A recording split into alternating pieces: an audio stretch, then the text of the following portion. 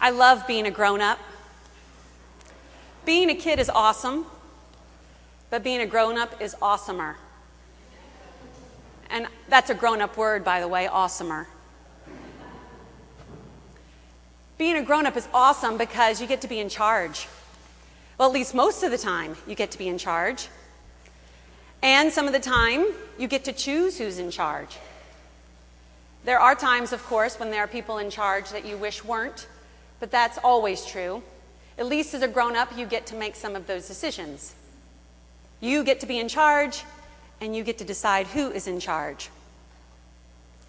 This is something that we teach our children how to do as they grow up. First, we have to help them understand what it means to be in charge of themselves so that they can figure out who to give charge to. You probably do this or have done this with the children around you through the years. You've taught them what to look for in authority, what it is that makes a good leader, how to pick one. Because once you pick someone to be in charge, they are indeed in charge. And they might be in charge of you. My mom was an elementary school principal. And I remember a story that she told me more than 10 years ago. It was about this time of year, and a group of boys had been brought to her office because while at the playground, they had discovered acorns and how beautifully they fit in their 7-year-old hands and how easy it was to throw them at people. And this got them in trouble. So they were sent to the principal's office.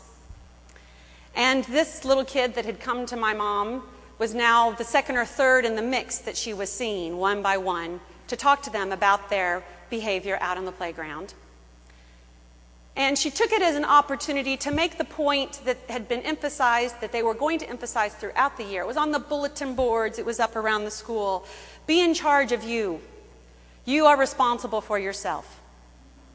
And so she set out to make this point to this 7-year-old boy.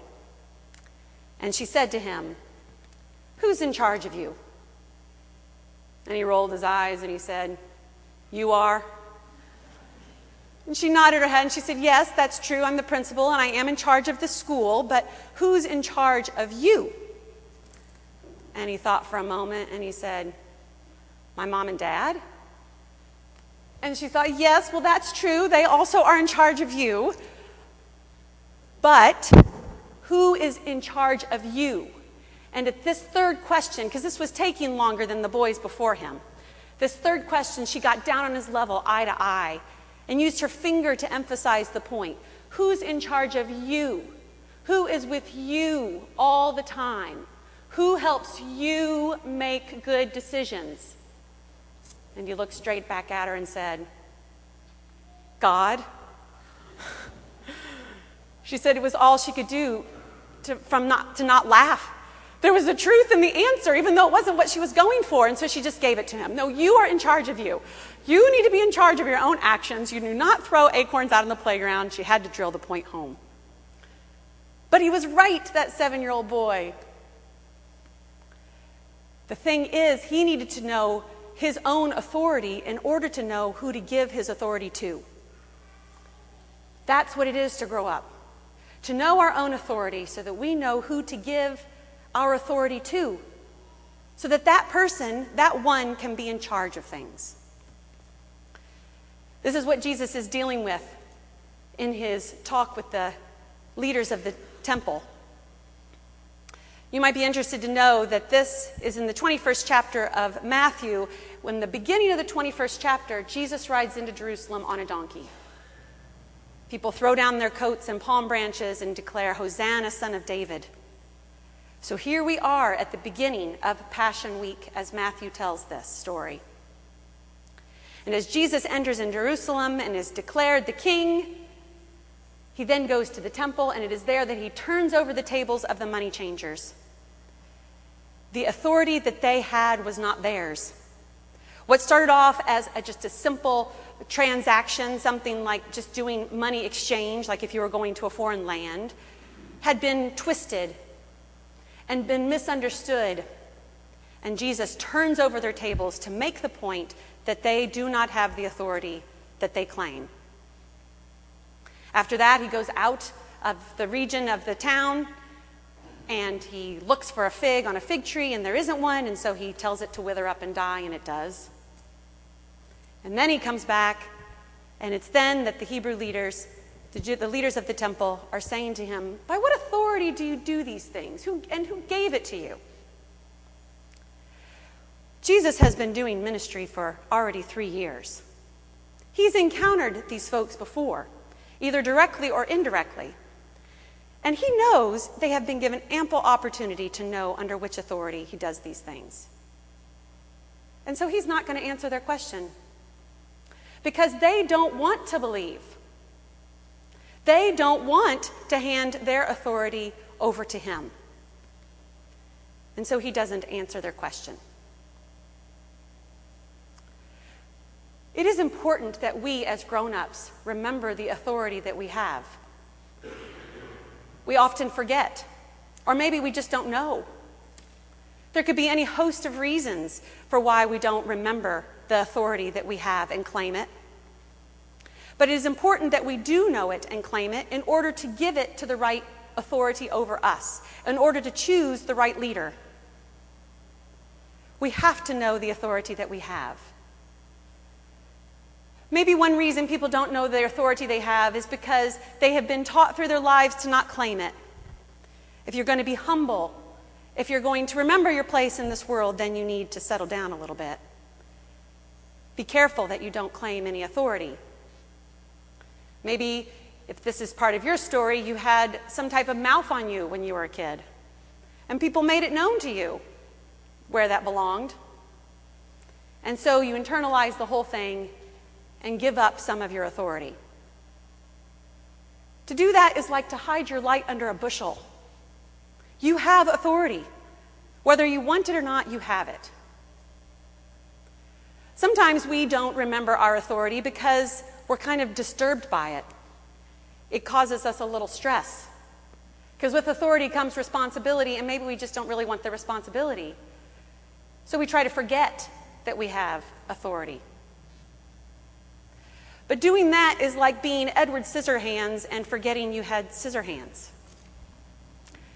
You can cause a lot of harm when you forget your authority, when you dismiss it, when you try to minimize it, because you have it, whether you want it or not.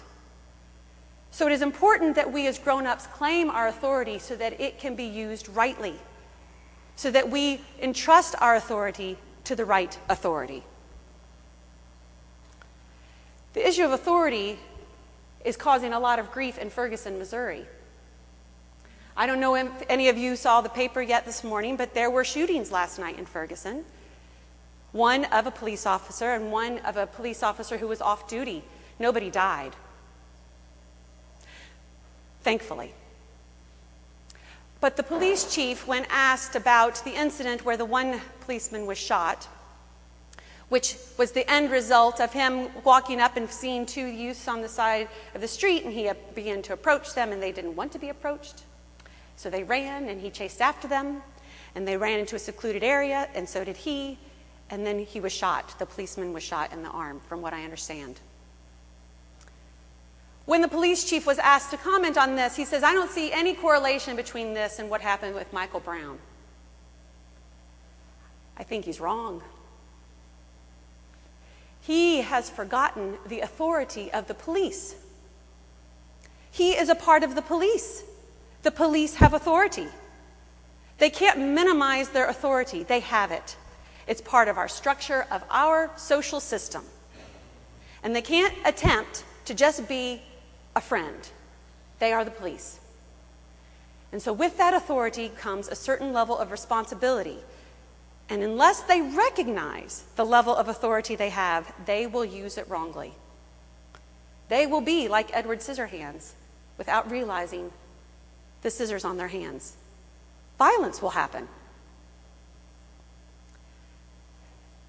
Eric Law is an Episcopal priest who did a lot of work on this, probably 10 years ago, if not more, on calling people to recognize their authority so that they could invite others to the table. Because it is hard when you do not have authority to pull up a chair to a power table. It is the work of those in authority to offer a chair to those who do not have it, so that they can come to the table and have their voice added to the conversation there. We have authority. Whether we want it or not, it really doesn't matter. We have it. And so the challenge for us is to know what it is so that we know who we want to give our authority to, who we want to trust as the authority over us, because we do that too. Whether we want to acknowledge it or not, we do that too. It's just what happens. That is the challenge that Jesus finds himself addressing in today's gospel. So he tells a parable. A man had 2 sons.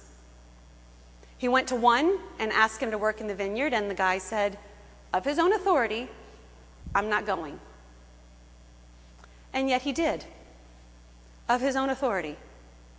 He goes to the other son and invites him to go work in the vineyard, and that son, of his own authority, says, I'll go. But of his own authority decides not to. Jesus is saying to these challenging religious leaders, look, it's your authority to give to me. And when you give your authority to me, you know that I will use it well. Because I will use the authority you give to me to the glory of God, which is ultimately what we're about here. There's a prayer that's from Walter Brueggemann that I want to share with you. I received this book of prayers a few weeks ago, and I guess I'm going through a Walter Brueggemann phase because I keep finding really good prayers in this book. So I want to share with you this prayer, which is entitled, With You It Is Never More or Less. We will be your faithful people, more or less. We will love you with all our hearts, perhaps. We will love our neighbor as ourselves, maybe. We are grateful that with you it is never more or less, perhaps or maybe. With you it is never yes and no, but always yes. Clear, direct, unambiguous, trustworthy. We thank you for your yes, come flesh among us.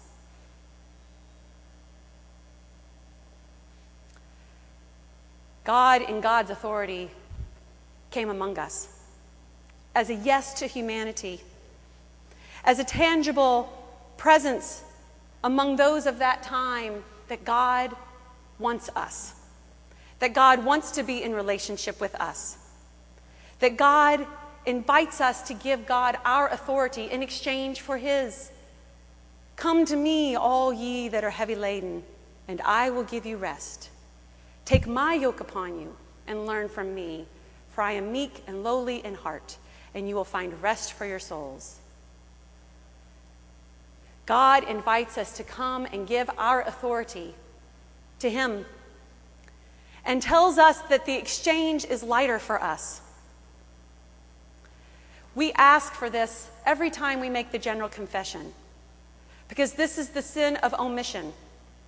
It's when we forget the authority we have and don't claim it and give it back to God that the sins are committed. Sins of omission are not about what it is we meant to do, a kind gesture, or something on our to-do list.